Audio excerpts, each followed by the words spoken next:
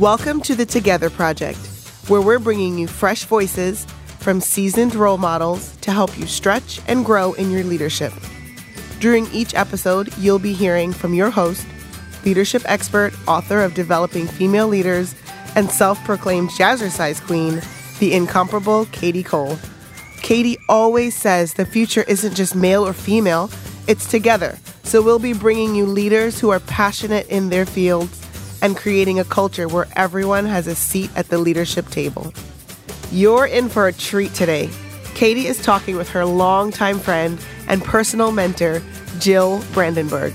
Jill is currently a ministry coach and is a former pastor. Jill and Katie are discussing spiritual formation in leadership development, leading when your church is struggling, and the value of the mentoring relationship.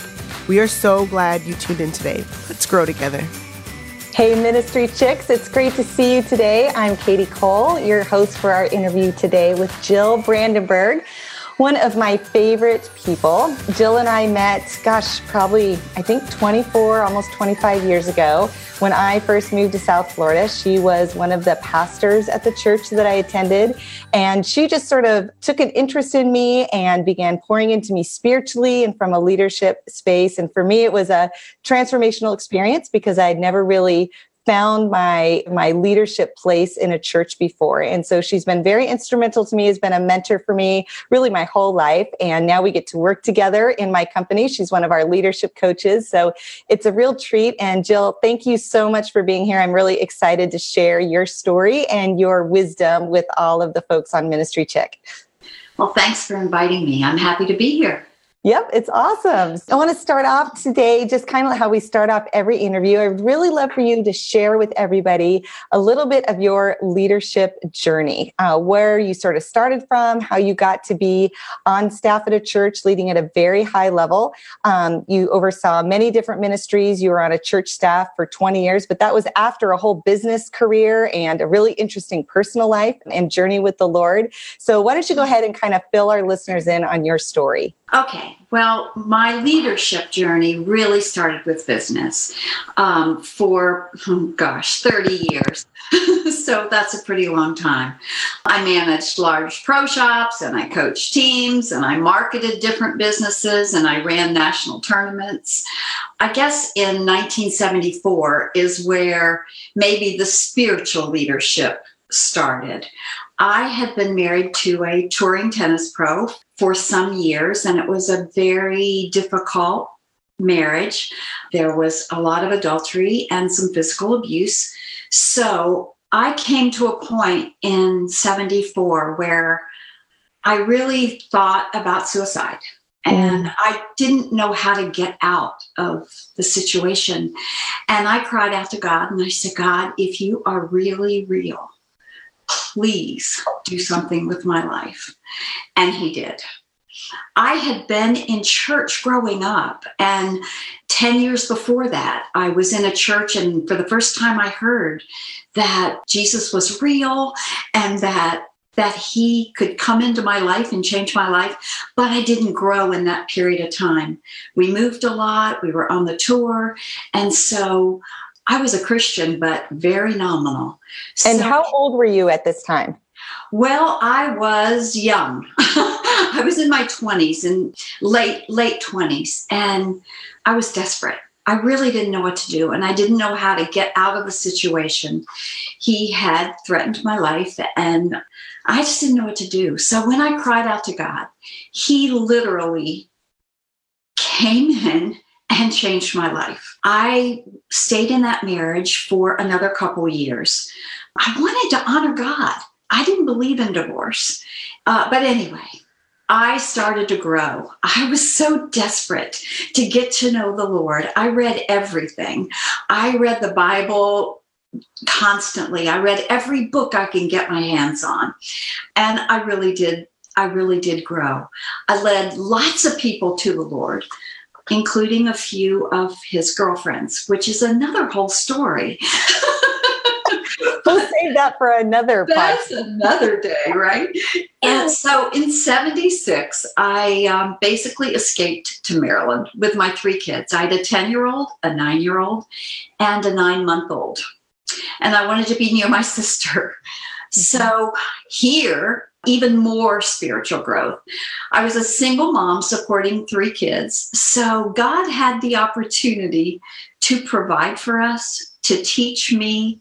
I was involved in church, in studies, in everything that I could get involved in. And of course, working a lot. Here's where I started business on my own. I started a tennis business, which included a retail shop, and I had a staff of pros. We went to the resort hotels locally. I had a traveling tennis shop. It was a big, bright yellow truck, and I went to the different resort hotels with the tennis shop in there. I organized all kinds of tennis events and all that kind of stuff. And God, like I said, had the opportunity to provide in miraculous ways.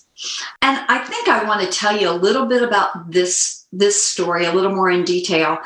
It was a very short season, so I didn't know what I was going to do for the winter.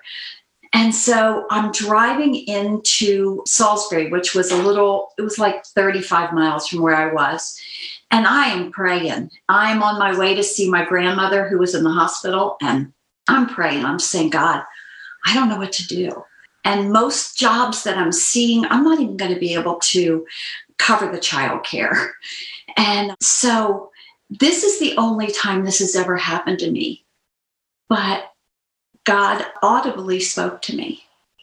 And he said, call Bob Layton at the Salisbury Indoor Racket Club. Those exact words. And I can remember those exact words to this day. And I knew it was him because I wasn't going to do that. First of all, it just wasn't where I wanted to be. And secondly, they didn't really run the club like I thought it should be run, of course. Anyway, I knew that it was God. So as soon as I got to the hospital, I picked up the phone and called him. And I told him what I felt like I could do to help him get his club turned around. And he said, well, call me back in October and we'll talk. I said, okay. So the next day he walks into my shop in Ocean City and he says, okay, how much money do you need to make? When do you want to start? The whole thing. Well, we turned the club around, lots of good stuff. And God really used it in the next thing. I had to move there because it was too far away for the kids to be in Ocean City and for me to be in Salisbury. So I moved there, talked to a realtor, said I could only afford $225 a month. She laughed and said no. And so anyway, she found me a house. And the only problem was the schools were horrible. So a block away was a big evangelistic church. So I went over there. They had a preschool and they had a whole school. Of course, I couldn't afford to send my kids there. So I talked to the senior leader there and I said, how about if I coach tennis for the school? And how about if I teach a class here? And he said, okay. So I traded the nursery and the kids' schooling. So anyway, that was just one little miracle. There's been so many. God had opportunity after opportunity to take care of me. You know, one of the things I've always really appreciated and admired about your leadership and been inspired by is you are such a hard worker. You're incredibly gifted with an entrepreneurial spirit, as evidenced even just by this example. But your, I think, dependence on the Lord and just how grounded you are in Him, no matter what decision you're making, no matter what need you have, you always take it to Him with such intimacy. And it's not really hopeless desperation. It's desperation in the sense that, you know, if God doesn't come, that really we don't have much of a leg to stand on. And I can see, I'm just so glad you shared this part of your story, because it is amazing how God lays the groundwork for our leadership and ministry through the foundations He establishes in our spiritual life and just walking with Him, just in our life. It doesn't always have to be this glamorous leadership lesson. It's really, He created that connection with you and taught you about Himself in some of your darkest moments. And I've seen you access that same information and that same spiritual walk since then. It's beautiful. Well, thank you. Thank you. The other neat thing is when I got to the big evangelistic church, obviously I attended the church. And that was the first time I did any church leadership. I taught the single adult Sunday school class, and it was a really big class. And I also led the teen ministry, of course, as a volunteer. So I kind of got my foot in the door as far as church ministry. And my husband was attending that church. Actually, he wasn't my husband at the time. I was going to say the person who would become your husband, right? Yes, there you go. That's where I met Bob. That was a miracle in itself. How many guys want to marry somebody with 3 kids, right? And you all have been married for how long now? Almost 39 years. Yeah. Amazing. Yeah, wonderful, godly man. And just, beautiful story of just reconciliation and redemption and just what God does when we follow him. It really was an amazing story. And again, a story for another time. Anyway, so we moved to Kentucky after we got married in 1980. We moved to Kentucky, and there were all kinds of great things that happened there. I was coaching a state championship tennis team. And talk about leadership, by the way, not only leading kids to be winners and win on a team. In these cases, you have to coach the parents. The whole thing with parents of athletes. So that was fun. So you learn all kinds of great leadership lessons doing those kind of things. It's true. Anyone working with students or kids of any kind, you really have 2 populations that you minister to, the kids, but also their parents. Yes, absolutely. And I taught large interdenominational women's studies in both Versailles, which is a smaller town, and in Lexington. So I really kind of jumped into more of a teaching role and leading role in those areas. I opened an exercise studio in Versailles, which again is a small town. I used only Christian music and a few positive songs thrown in here or there, but it wasn't advertised as a Christian organization, and it became the place to come in Versailles. And we were packed out every class, which was about 8 hours a day, which I might add, I started out by teaching all 8 hours to start with. And then I hired some other girls who were able to do that. The exercise studio was great, and it was a great business experience. I also managed an anchor store in a large mall that sold upscale women's clothing. I told my coaching group the other day, when you get to be as old as I am, your story is so darn long that it's hard to know what to say and what to leave out. I love you sharing all of this, though, because, and I know you're going to get to the ministry experience here in a little bit, but it is amazing how God wastes nothing in our life. So every time you opened a new business, every time you let us study, every time you trained aerobics teachers to take over your classes, that was all God growing you in leadership and preparing you for the role you were going to have in the second half of your career, which was in high levels of leadership and ministry. Yes, absolutely. All of these things really, really came in handy. So in October of 87, we had a house fire, and we pretty much lost everything that we had. We decided to move to Florida because we were tired of being cold and we just needed a fresh start. So we did. We moved to Florida. We didn't immediately move to where we ended up. We moved to several different places. One of the places I managed, the Nick Bollettieri Tennis Center, which if anybody is involved in tennis at all, that was kind of a big deal. Lots of management and leadership things that you learn through something like that. And then in 91, we were in the West Palm Beach Gardens area, and I started going to Palm Beach Community Church, which now is Family Church. Anyway, I built the women's ministry. It was pretty large and very successful and did really well there. I did a lot of teaching, developed a lot of leaders, and for about a year, in my spirit, reading God's word, I felt very strongly that I was going to be in full-time ministry. I had no idea what that looked like, but God was really showing me that that's what my next step was. And then in 1993, I was invited to come on staff at Palm Beach Community, which was shocking to me. All of the pastors were guys, and they had PhDs and all of that kind of stuff, which I did not have. So they invited me on board, and after a very vigorous elder board interview, I jumped on board. I came on as the director of singles ministries, which is where I met Katie, and women's ministries. And a year later, I joined the executive team in the church. So during that time, Katie, you know, pretty much every ministry except performing arts, I ran or developed the leader for. And then I was overseeing all the ministries except for performing arts and all the small groups. Yeah, and let me just lay the context here a little bit. So this was a church that was a church plant. I guess in 93, how old was it? Maybe 10 years old?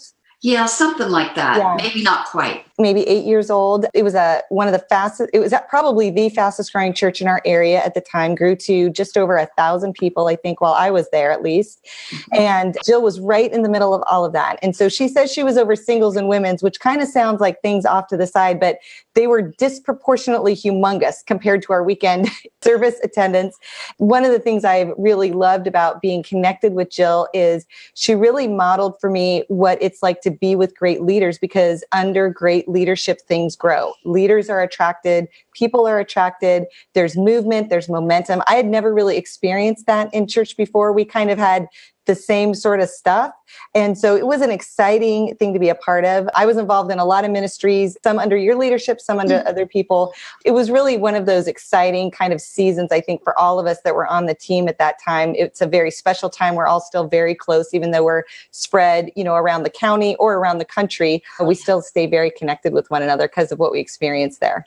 Absolutely.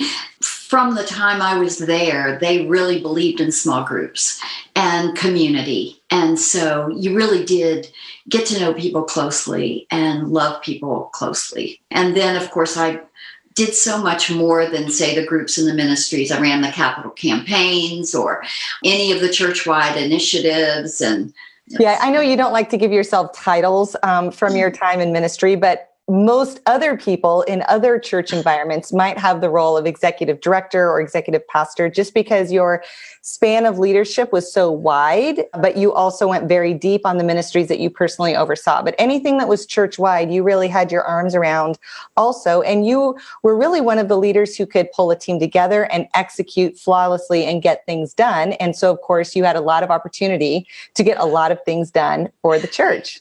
Thank you. Thank you. I did. Talk to me a little bit about what it was like to try and manage your leadership life with such a broad scale of oversight. How did you manage yourself personally? How did you run your teams? You were a low budget operation. You did not have many staff members. Even when the church was growing, it was a very lean time. How did you navigate, especially at the height of your leadership? How did you navigate and balance all of that in terms of work responsibilities? Well, first of all, because it was a very wide range, it was difficult to pull your people together to do your meetings.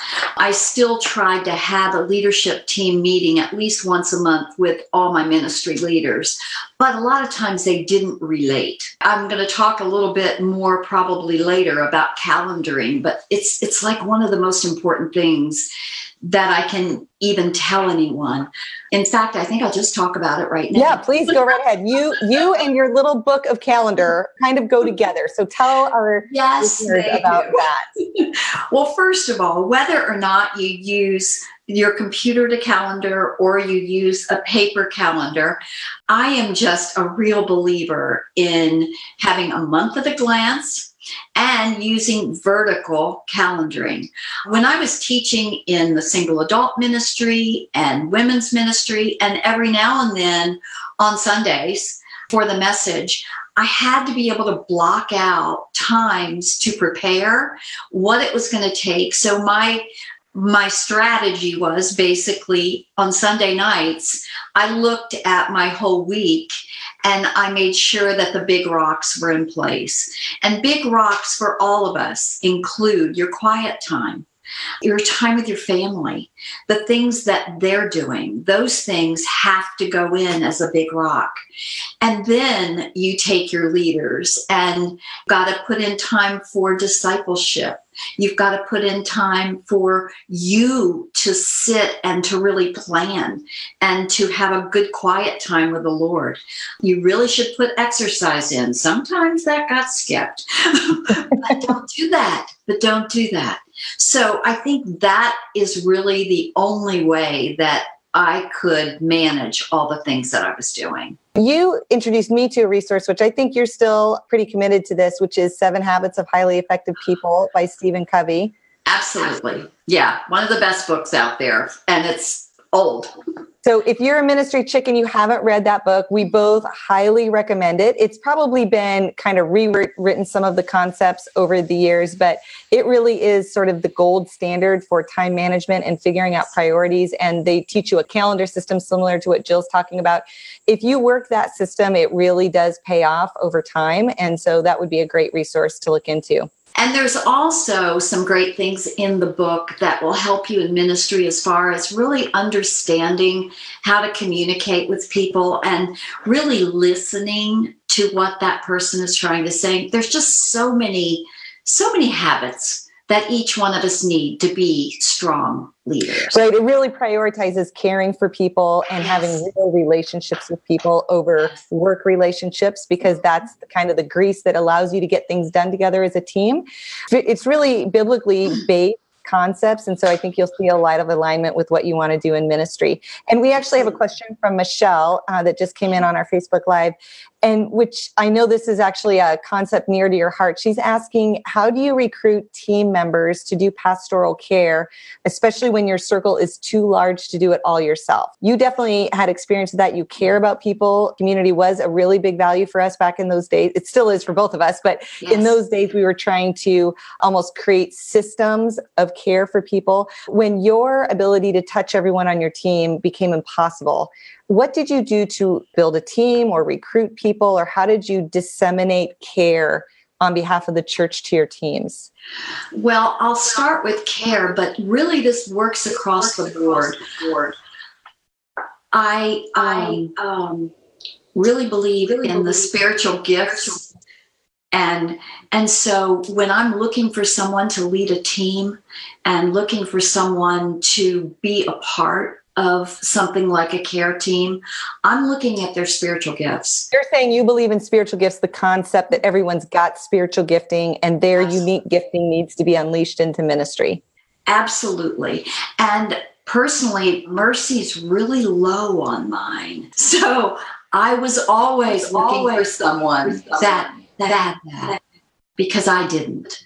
And so I think we had kind of a system where you would go through the equipping center where you would get your foundation spiritually, and then you would do the what we called the 301 class, which helped us to see what your spiritual gifts were, what your passions were, what you loved, and what your personality was, all of those things. And so that was important. Before I recruited anyone, we needed to know that. Yeah. So you were looking to help people find their best fit in ministry. And Absolutely. You were especially looking for people who could complement you and be caregivers and shepherds, gifts of compassion and mercy. Absolutely. Anything else you were looking for in those kind of team members? Well, someone that is going to lead a care ministry really should have probably a gift of leadership, because it's going to grow and there's so many things. There's hospital visits. There's just needs that have to be met. So someone that is going to lead a ministry like that, I was really looking for somebody that could kind of take it past the gifts of mercy, which are so important. And then, of course, intercession, all of those things. So gifts of leadership to lead a team was very, very important. Yeah.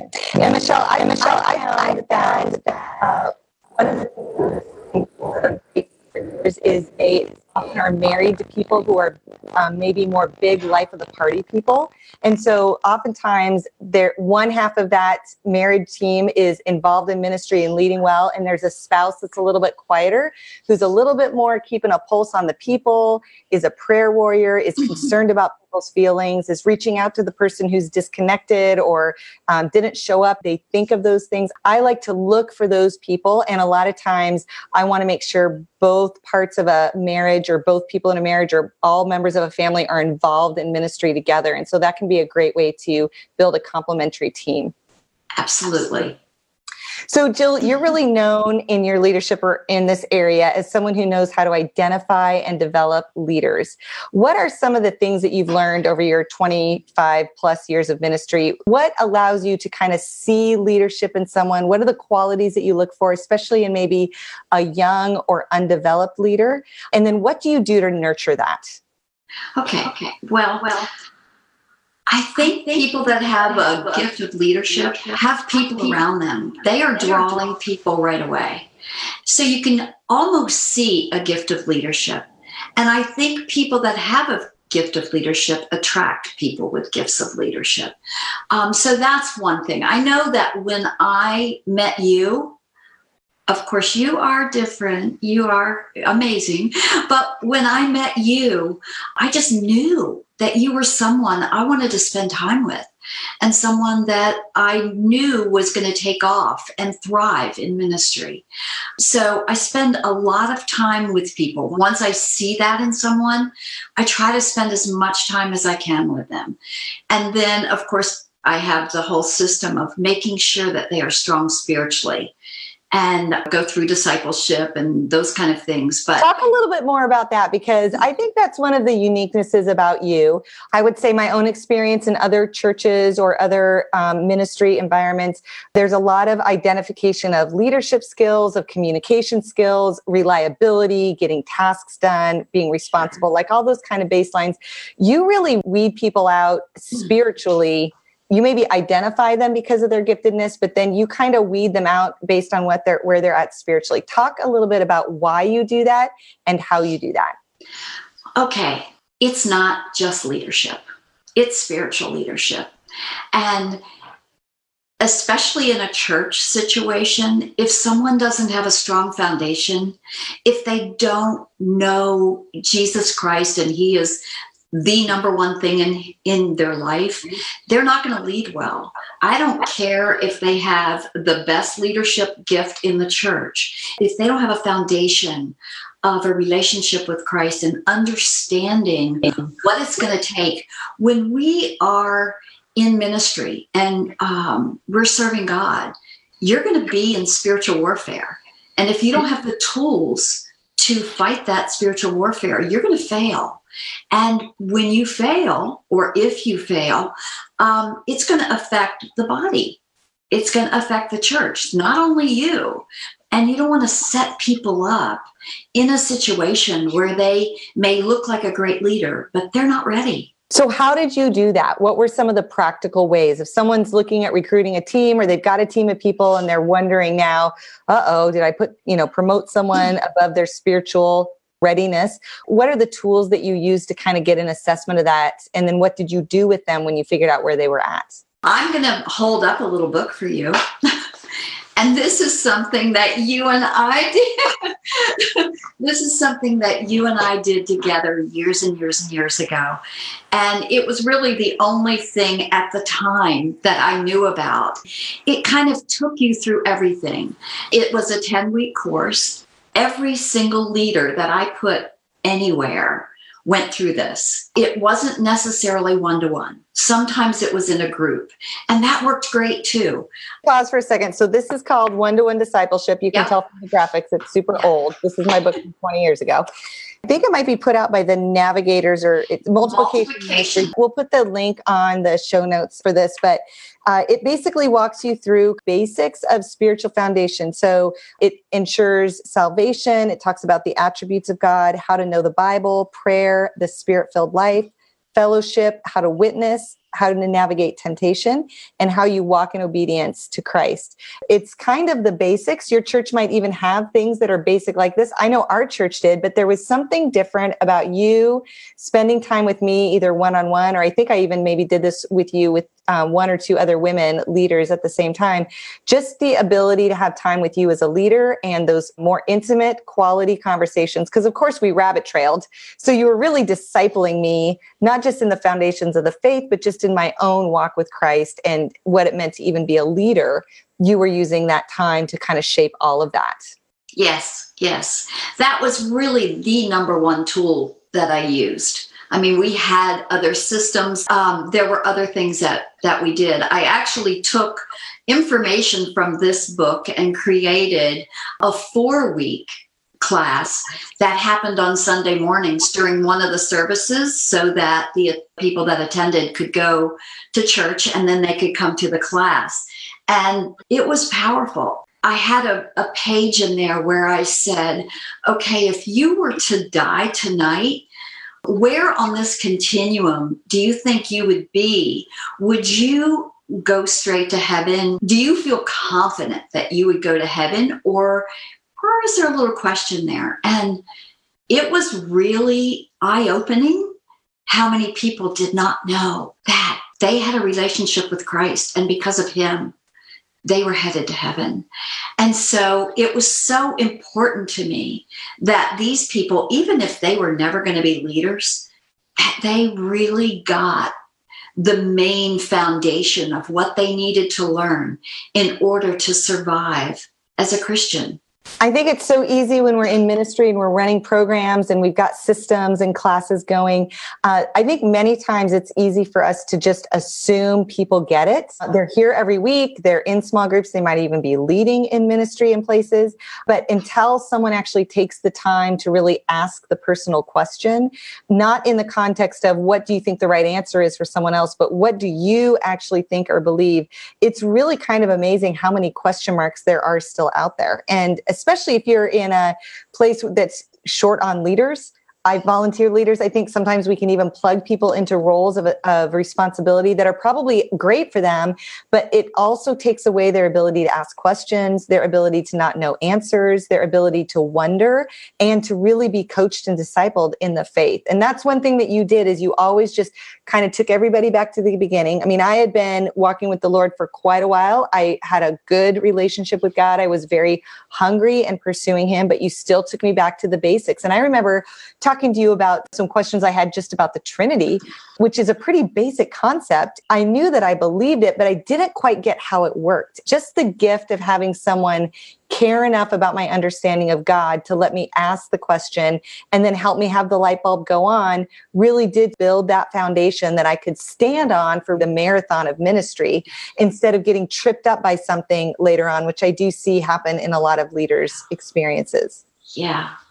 That's so good. Now, you would do this one-on-one. You would also do it in small groups, sometimes in like a triad, 1-on-2, or, maybe a small group. And then, of course, when I've always seen as our culture has shifted the need for more classes, because then you could sort of teach these concepts quicker to a larger group of people. But obviously, those one-on-one experiences are really, the more one-on-one you get, the closer you get to that, the more engaging the conversation is, or at least that small kind of group of 1 to 3, something like that. Would you agree? Is that Absolutely. And I actually did this in a little bit bigger group every now and then, and it really was not as effective. It's not really, the same. No, it absolutely isn't. So I think 1 to 3 is maybe perfect for someone who has a lot of people to lead. That's the thing. If you're a very busy leader, you can't just take everybody you're trying to develop one-on-one through a program like this. And when you would do small groups, like we met each other, right? So now I've got sisters in the Lord that we're holding each other accountable. We're not dependent on you. So yeah, that kind of team of 3 is a great model for developing. So I would just encourage all of you in Ministry Chick that if you are leading teams or leading groups of any kind, to take some time and work on the spiritual side of it. Even if it's a miniature version of this, even if it's this book, there's a lot of other options out there now too. You could Google that. That kind of process has been really foundational foundational to you building great teams. And really, you don't lead lots of teams now, but the people who were under your leadership. Now, I would say I could probably name very easily 30 to 40 people who are serving in ministry, either full-time or as full-time volunteers now in ministry, that really are the legacy that you have in ministry leadership. They're at churches all over the place, and you really set them up for success. So when we think long-term leadership development, those things have to be in the early days. They absolutely do. Yeah. And the other thing I think I might bring up about being in a small group of 3 doing it and having other people pour into each other is those people are going to be more apt to take someone else through. I found that sometimes when it was one-on-one, even though it was great, then they thought, oh, well, I have to be able to know everything. And they don't. Nobody needs to know everything. And of course, I don't know everything, not even close. But when you set yourself up in a situation for this kind of thing, if you've got several people that are pouring into each other, they're going to be more apt to take it forward. And that's what you want to happen. That's really good. And in fact, they can even pair off and do it together for the first round. In fact, I think I sent you a picture of my front page in my book a little while ago, because I wrote down every person I've taken through. I think it's been 35 to 40 people I've probably taken through, which is probably nowhere near you. But I always say, this is really, you did it for me. I'm trying to do it for other people. I'm encouraging them to do it for others. That's really kind of that discipleship model that's super effective, even in leadership, but especially in leadership. Yeah. So I would love for you, Jill, I know we're going to wrap up here on your story part, but I would love for you to talk a little bit about your last season of ministry. You had a couple tough parts to sort of the end of your ministry career. You were at a church that was started to decline in growth. It had been sort of the place, and it ended up having some financial difficulties, lost some leadership, and started to go down. And so then eventually was taken over by another church and has sort of rebounded in new life. And it's been a beautiful story to watch kind of in the kingdom. But I would love for you to talk about that and just what that was like for you as a leader and how you navigated that, because I know there are many people in leadership right now who aren't on the chart that's up and to the right. They're struggling. They have less money than they did last year. They have less people than they did last year. Talk to us a little bit about staying in ministry, even when it's not as joyful or as exciting. Okay. First of all, if you feel like you're called to a position, you stay. And you ask God to guide you through every step that you're in. And you don't leave a position when things are difficult just because they're difficult. That's the number one thing. And I think most of us feel that calling. I know I did. I knew that I had been called there. And so it's very important that I honor God with what He has called me to do. I would say the biggest challenge for me was the church split, because it was so painful. You have poured your life into so many people, and then they're not there anymore, and your heart is broken. So you're trying to stay very positive. You have to. And you're trying to keep that vision alive and keep the people that you're leading strong. You're also needing to develop new leaders, because some of the key people that were in positions, they left. And so you had big holes in ministry. So you were trying to develop new people for those holes, basically. And at the same time, trying to make sure that God was teaching you and leading you and giving you wisdom and also healing your heart at the same time. So, yeah. It is interesting how when things don't go awesomely, how it really challenges us to make sure we know where our identity is, that our leadership is not based on success or things on the outside, because really God doesn't call us to be successful, especially in ministry. He calls us to be faithful. And so reaffirming that calling, doing what you know you're called to do and being faithful in it, being aware of what's going on, being open about what's happening and honest about it, but really trying to make sure that you keep your heart in the right place and you don't get caught up in the wrong things or let bitterness or anger or frustration set in. Yes. Yes. So there were quite a few years like that, actually. We were trying to build a building, and the city council didn't really want a church on PGA Boulevard. So there were years of those kind of challenges where people just lost faith that it was ever going to happen. But it did happen, by the way, and it's an amazing facility.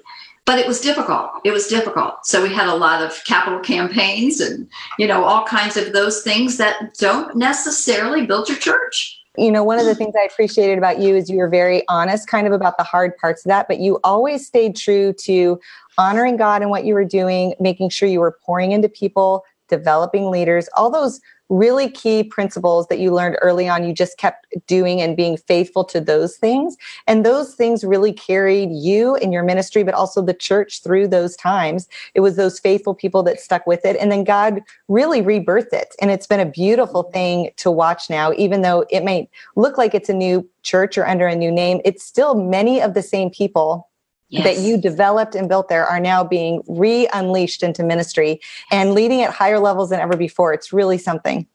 It is exciting. I'm loving that that's happening. It's really good. So yes. So we have a question here. Someone was looking up while we were talking one-to-one discipleship. Apparently it's out of print. Did you know that? No. I just ordered some a while ago. So we will put in our notes if there's any other ideas that I know of a couple things that might work. Jill and I have also brainstormed about rewriting a book like this. So this may be our confirmation, Jill, that we need to. Oh, goodness. We might have to do that. How exciting would that be? I know. I don't want to end your story, though, without talking a few minutes about what happened to your youngest son a few years ago and some of the lessons you've learned in navigating that. Can you just talk to us a little bit about that and the lessons and wisdom you have for leaders? Sure. I'm not sure I handled it the best way, honestly, but both my sons were in a boating accident, and my youngest son, Christian, died. And it was, to say the least, devastating. The most devastating thing that can really happen to a mom, right? I was leading at a very high level at the time, and I still continued to do the same things that I was doing. And that is the way I handled grief. And I'm not really saying you might learn from me opposites. Sometimes that happens to me in my life.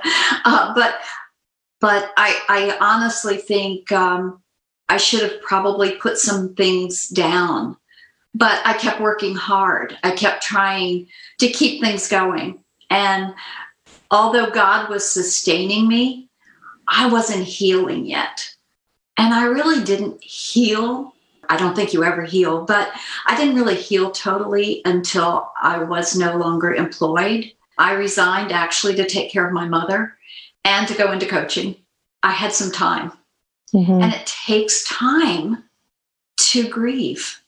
And I would recommend to anybody that is in a grieving process, you have to maybe take your calendar, and maybe that's one of your big rocks. I cried my eyes out to God in my quiet time, but then I kind of jumped in and worked and just worked hard. I think I still was effective, but I don't know. I probably could have been a whole lot more effective if I had grieved. And I think we've talked about this quite a bit since then, because that was such a hard time. The church was struggling. And then all of a sudden you had a personal tragedy. So you personally were struggling. And it is hard to know what to do when those things happen. And I think it's just an important lesson for those of us in leadership, for those of us who lead people who are going through difficult times, to make sure we give space for that to happen. One of the books I've read on grief talked about how everyone experiences grief, but only few accept God's invitation of mourning. And I remember the day that I feel like you decided to finally begin to mourn, and you started your beach walks and collecting shells. And I think you spent 3 years walking the beach, collecting beautiful shells. I know every Christmas and birthday, I got a shell decorated something for you. We all have our own journey in that. And I've just so appreciated you. You maybe don't feel like you did it exactly right, but I mean, I watched you just do the hard work of leaning into that, of trying to be faithful to the Lord in the callings he had given you at church, with your mom whose health was failing. She was in her 90s at the time, to your husband who was trying to retire, to yourself, to your other 2 kids. You just had a lot that you were balancing, and there isn't one right way to do that. But I think what's amazing about you is in your whole life, you've always just leaned into the Lord, sought his guidance and his timing. You had big decisions in the middle of that, but you were very faithful to do what you believed God was doing and how God was leading you. No matter what any of the rest of us thought, you were going to be obedient and only do what you knew he was calling to. And so now on the other side, you do have a story that's stronger and richer. I know when I watch you with some of your coaching clients, the depth of care and insight you're able to give people now is at even a higher level because of what you've experienced. And not just because of what you've experienced coming at you in your life, but how you've grown through that. And so the experience of walking with the Lord, really in that valley of the shadow of death, he brings us through it. But until you've been through it, it's hard to speak about it to other people. And so thank you for that part of your leadership for me and also for our listeners. It's been pleasure to journey that with you. Thank you. Any last kind of advice that you have or anything from your story you want to make sure we highlight in the last couple of minutes before I ask you our last 3 questions? Okay, let's see. Yeah, I think some other things that I might say is the piece about spiritual warfare. I think it's so important for each one of us to realize that when we are on the front lines and we're serving God, Satan hates us and he literally wants to kill us. The Bible tells us that. I know that in my life, he tried to do that. I am so grateful for the tools that I learned and the battles that I fought, how important it is to pray God's word out loud, by the way. So speak God's word. That's what Jesus did in the desert when Satan was after him. And so we need to learn to speak his word. If you don't know his word really well, then find scriptures that really point to the thing where Satan is after you. We need to know our vulnerabilities. We need to know that if we don't get enough sleep, that's when he attacks. Or any number of things in our lives. When does he attack us? We've got to know that that's real and it's going to happen. It's not if it happens, it's when it happens. That is so true. And I think that's one of the things that you've always really emphasized. I came from a very kind of conservative background. And when I first met you and you're talking about spiritual warfare, I'm like, what are you talking about? But really, you're just talking about the reality of good versus evil in the spiritual realm. And when any of our listeners, if you've not really learned how to pray God's word out loud, one of our favorite resources is Beth Moore's book, Praying God's Word. It's basically just a whole book of different scriptures around different topics. And I think that's been a tool for both you and I over the years. Absolutely. Of if you're dealing with feeling tired, feeling lonely, if you're losing faith, if you're fearful, got a whole bunch of topical things and all the scriptures that she in her life has kind of pulled and used as that spiritual sword, that one weapon of attack that we have in our spiritual armor. So start there. Even allow God to really show you in his word the scriptures that he has for you. That is where the power is. And if we don't leverage that spiritual tool, we're really just going into battle ill-equipped. I know so many leaders who I can tell are not equipped spiritually to handle what's happening because they just get taken out. Their families get taken out. They get taken out. They're just wounded in the process. And so making sure you gird yourself up with that is a really important piece. Thank you for including that. So in our last couple of minutes, I want to ask you our last 3 questions we ask everybody. So who is your favorite leader in the Bible? It's not a female. I'm so sorry. It's Joseph. When I look at his life and I look at the things that he experienced and the challenges that he had, I just relate so much to that and how important it is to be obedient. And he was obedient. I love that. I love that the things that he went through, he just hung in there with God and honored God. And that's who I want to be. That's awesome. Do you have a favorite female leader that you like to watch or have aspired to be like? This is going to You are my favorite female leader. Yes, you really are. You know what? I've had the honor and the privilege of watching you since your early 20s go from being a good leader to a great leader. And just the things that you've accomplished, starting the School of Leadership, amazing. And it's thriving today, even though you're not there to run it. And that's leadership. And just speaking into executive teams all over the country, creating systems for multi-site, all the things that you have accomplished, Katie, but it's not just that. It's also watching you as you navigated all the challenges when Matt was in that serious accident and just navigating all that you needed to do and caring for him. And then in my mind, you're the best mom I have ever known. If you all don't know this about her, she puts Ethan first. She's an amazing mom.